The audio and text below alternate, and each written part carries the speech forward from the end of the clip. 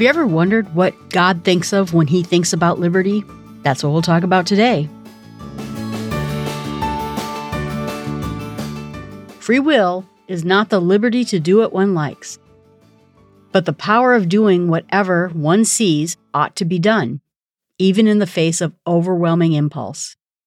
There lies freedom indeed. George MacDonald.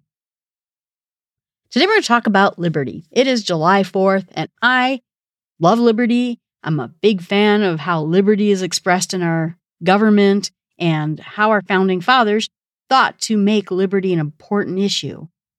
But liberty is a little bit different when you think about it in sense of Christianity.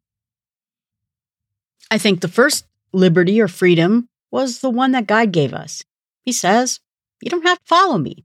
I want you to follow me. I hope you love me. But you have free will and the choice to do what you decide to do. Doesn't mean there won't be consequences, but you have the freedom to do so. That was the very first liberty that was given. Joseph was set free from when he was sold into slavery. We have lots of examples of places in the Bible where people have been given freedom.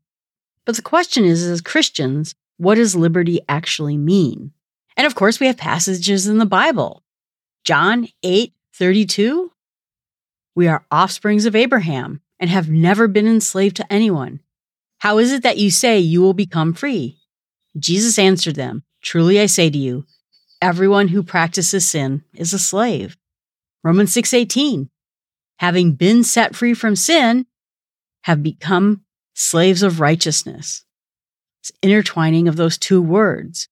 2 Corinthians, now the Lord is the Spirit, and where the Spirit of the Lord is, there is freedom. Galatians 5, this is a big passage that we're going to talk about later. For freedom, Christ has set us free. Stand firm, therefore, and do not again submit to the yoke of slavery. What slavery is he talking about? He's talking about the slavery of sin. That's a big image that we have. I see a lot of people who think that when you become a Christian, you're the slave. You have to do all these things that God tells you to do. You have to do all the things that the church tells you to do. And so you're not free thinkers. You're not free people. I'm a free person. I can do whatever I want whenever I want to do it. But the truth is we all pick someone who's going to rule our life. And if we pick God, we are free. We're free from sin. We're free from death. And we're free from the consequences of the sin and death. A lot of times I look at someone who's addicted to drugs, and I've met many people who have been addicted to one drug or another, and they think of themselves as free. I'm free to do what I like when I like to do it. And the truth of the matter is, the drugs have enslaved them. Maybe their sinful living has enslaved them. Their partying lifestyle has enslaved them. And they think of themselves as free.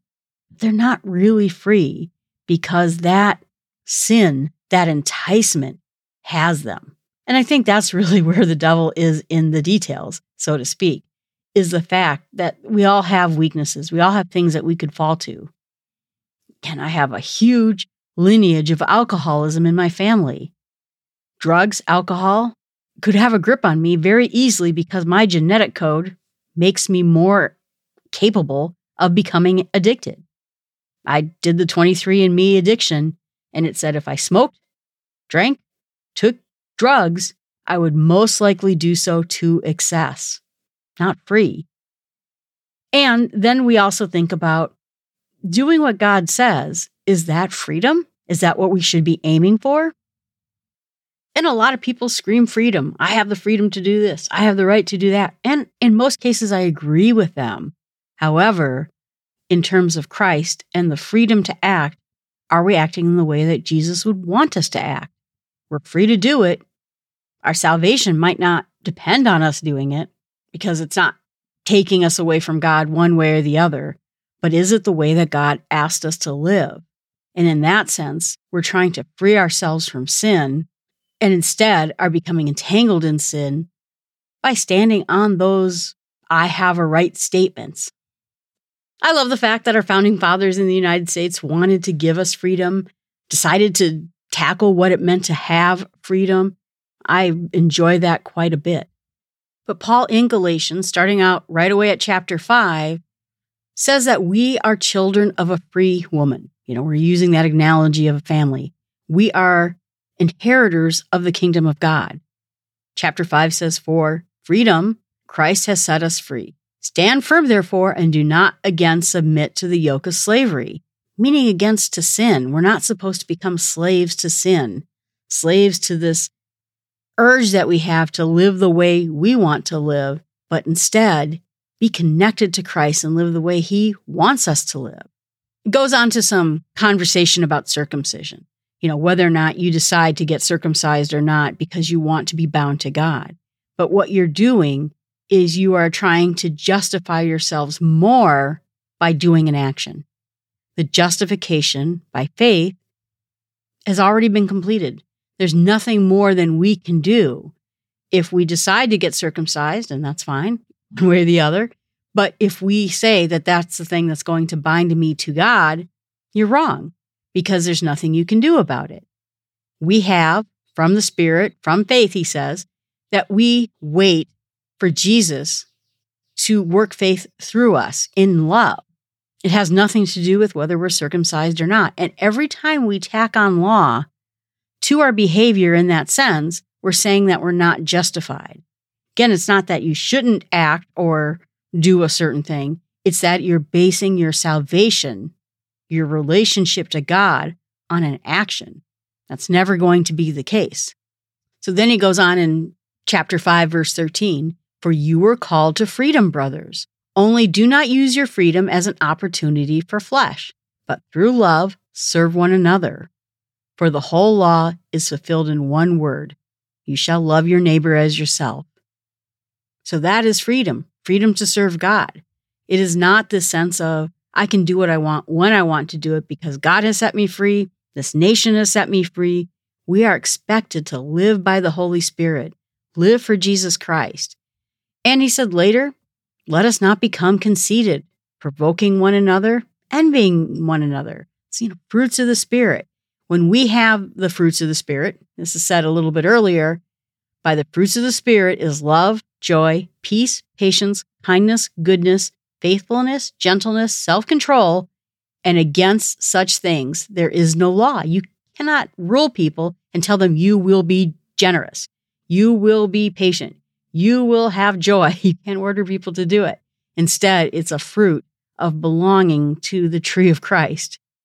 And as we look to be free, because we want to be free, I think most of the world wants to be free.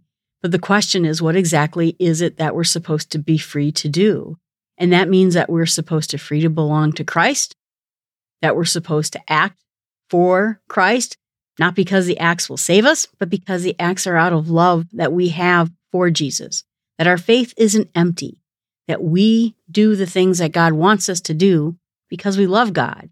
I mean, imagine if you just got married to someone and I said to my future husband, "Well, now that I'm married, I just want to let you know I believe I'm a free Christian, which means I can sleep with whoever I want to do. I can do whatever I want to do because I'm free."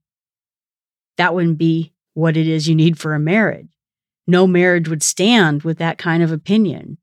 You do these things because you love God, because you love your spouse, and your freedom is found in love. It's not found in behaving badly. That is not a freedom at all. And what if my husband came back to me then and said, "You will cook me my meal, my favorite meal, every night for the rest of my life"? Well, what if I don't want to do that? So now we have an issue of obedience between the two of us. I can say that according to the laws of this nation, but also according to the laws of God, that's not a part of what God has asked me to do. In fact, Jesus very harshly spoke out about the Pharisees who took God's law and added more and more onto it. If you don't know, for example, in the Talmud, it would say that you're supposed to keep the Sabbath. Okay, we get that. We understand what the Sabbath is. But when I was growing up, I was told that I was supposed to just sit there. I wasn't allowed to play with my toys. Maybe I could play with my toys, but I couldn't do certain things with them. My grandmother said technically I could read, but I wasn't allowed to turn the pages. Or I could turn the oven on to cook a meal, but then if I did that, I couldn't turn it off. This is not in the Bible. It's not anywhere in the Bible. Then people ask the question too, well, when exactly does Sabbath start? So then a bunch of rules came. Well, when there's 3 stars in the horizon, that's when Sabbath begins. Do you think God really intended when he asked us to rest and keep the Sabbath, he was looking for us to come up with a rule so that we do it exactly right? Jesus said the Sabbath was made for us so that we can rest. And if a person rests by reading, if a person rests by cooking their favorite meal for their family, then there's nothing to it. But because the Pharisees were really into building rule on top of rule on top of rule, that's where Jesus had a problem with the Pharisees. Now suddenly you're not free. Just like if I said you must get circumcised, you're not free. You're free to make those choices because they're neither moral, they don't have moral implications about them, and they somehow build a rule to make sure that Sabbath isn't for us, that Sabbath is just a set of rules we're trying to keep. Not turning the pages, not turning off the oven, all sorts of things. Did you know there's kosher ovens that after X amount of time will turn themselves off? Now, looks like a safety feature, which it totally is too, but it also is so that someone could turn on the stove, cook a meal, and not turn it off and have it turn itself off. Really interesting. But we'll never get God's acceptance by cooking the proper dinner for our spouse or by not turning pages on Sabbath. These are all rules that are being put out there artificially when the only rule is to accept Jesus and to know that our salvation is in his work of death and crucifixion. When he overcame death, he overcame our sin. And so now we're free from death, from sin, but that we no longer pay the consequences of what we did. And in the end, that is exactly why Jesus came down, because there was no way we were ever going to, under the old covenant, save ourselves. There's no way we could do all the do's and don'ts in the Bible that God expected us to do. Even if we stuck to the main ones that would show up in a red letter Bible, we fail at that too. We're not always kind to our neighbors. We're not always nice to other people. We don't always do things in love. We're going to fail at that. And that's exactly what grace is about. Grace is being forgiven for what we've done. And if we start saying that we have to do X, Y, and Z, we have made ourselves slaves to the old law again. We are trying to earn grace instead of receiving grace and getting it from God alone. So that's when Paul says we shouldn't take on the yoke of slavery again, meaning you have been set free from the law. Don't put yourself under the law again. Again, not telling yourself to go out there and sin away because you're now free to do whatever you like. You're free now to serve God. Become a servant to other people. So we're looking for freedom and liberty. We have the freedom, again, for joy and holiness, for life, for knowing God. So now we're free to love each other. And even Paul in 1 Corinthians 9:10 says, though I'm free from all, I have made myself a servant to all. He didn't have to be a servant, but he went to the Lord and said, let me serve you. That is the ultimate choice of freedom, is when you take your freedom and you give it to someone else. And who we should be giving it to is God, because he is the one who paid for everything, who paid for sin and death and all the things that go with us and gave us everlasting life. So there is our real liberty, is that we're able to just give that freedom that God paid for us and give it to Christ. Other passages in the Bible that you're probably familiar with, for example, Luke 4:18. This is red letter, so it's Jesus saying it. The Spirit of the Lord is upon me, because he has appointed me to proclaim the good news to the poor. He has sent me to proclaim liberty to the captives and recovering of the sight of the blind, to set at liberty those who are oppressed, to proclaim the year of the Lord's favor. I believe at this point, this is when Jesus goes back to his hometown and is speaking in front of the synagogue that he grew up in. What he's saying when he's talking about the poor and the blind and even the other parishioners at this temple. Previously, you didn't have choice, and now you have the ultimate choice, the ultimate freedom to follow me, to have everything that God promised you in Eden, to have the promise of salvation, the promises of heaven, and everlasting life. You were poor, you were enslaved, but now you have the ultimate freedom in me. Boy, that must have made people's jaws drop when he said that in his hometown of Nazareth. At that point, that's when they tried to kill him because they realized exactly what it is he's saying about who he is and who his father is. Not Joseph, not the carpenter, but God in heaven. His Father's will is the creator of the universe.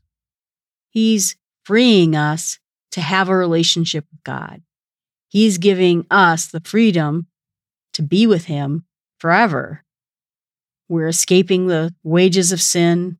We're escaping the guilt. And the idea is that we're supposed to have peace, that we're supposed to have joy, all the fruits of the Spirit, because God has sent us free. And so essentially, he has just freed everyone who has ever sinned, which is everyone except for himself. We have all sinned, and we have all done things that we shouldn't have done. And we're no longer to be slaves of that sin. We're delivered through Jesus Christ, as it says in Romans 7, that we're supposed to be set free from our sins, and that Christ's righteousness has now been given to us.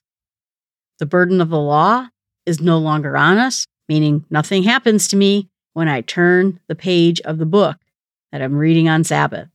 But again, we have to be cautious about it because, as it said previously when I mentioned in Galatians, we don't want to use our freedom to indulge in the flesh.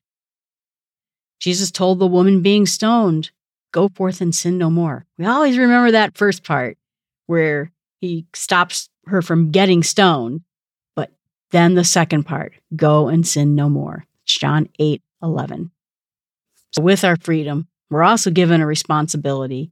And when we have a responsibility, we want to do what God wants us to do to experience the fruit of the Holy Spirit.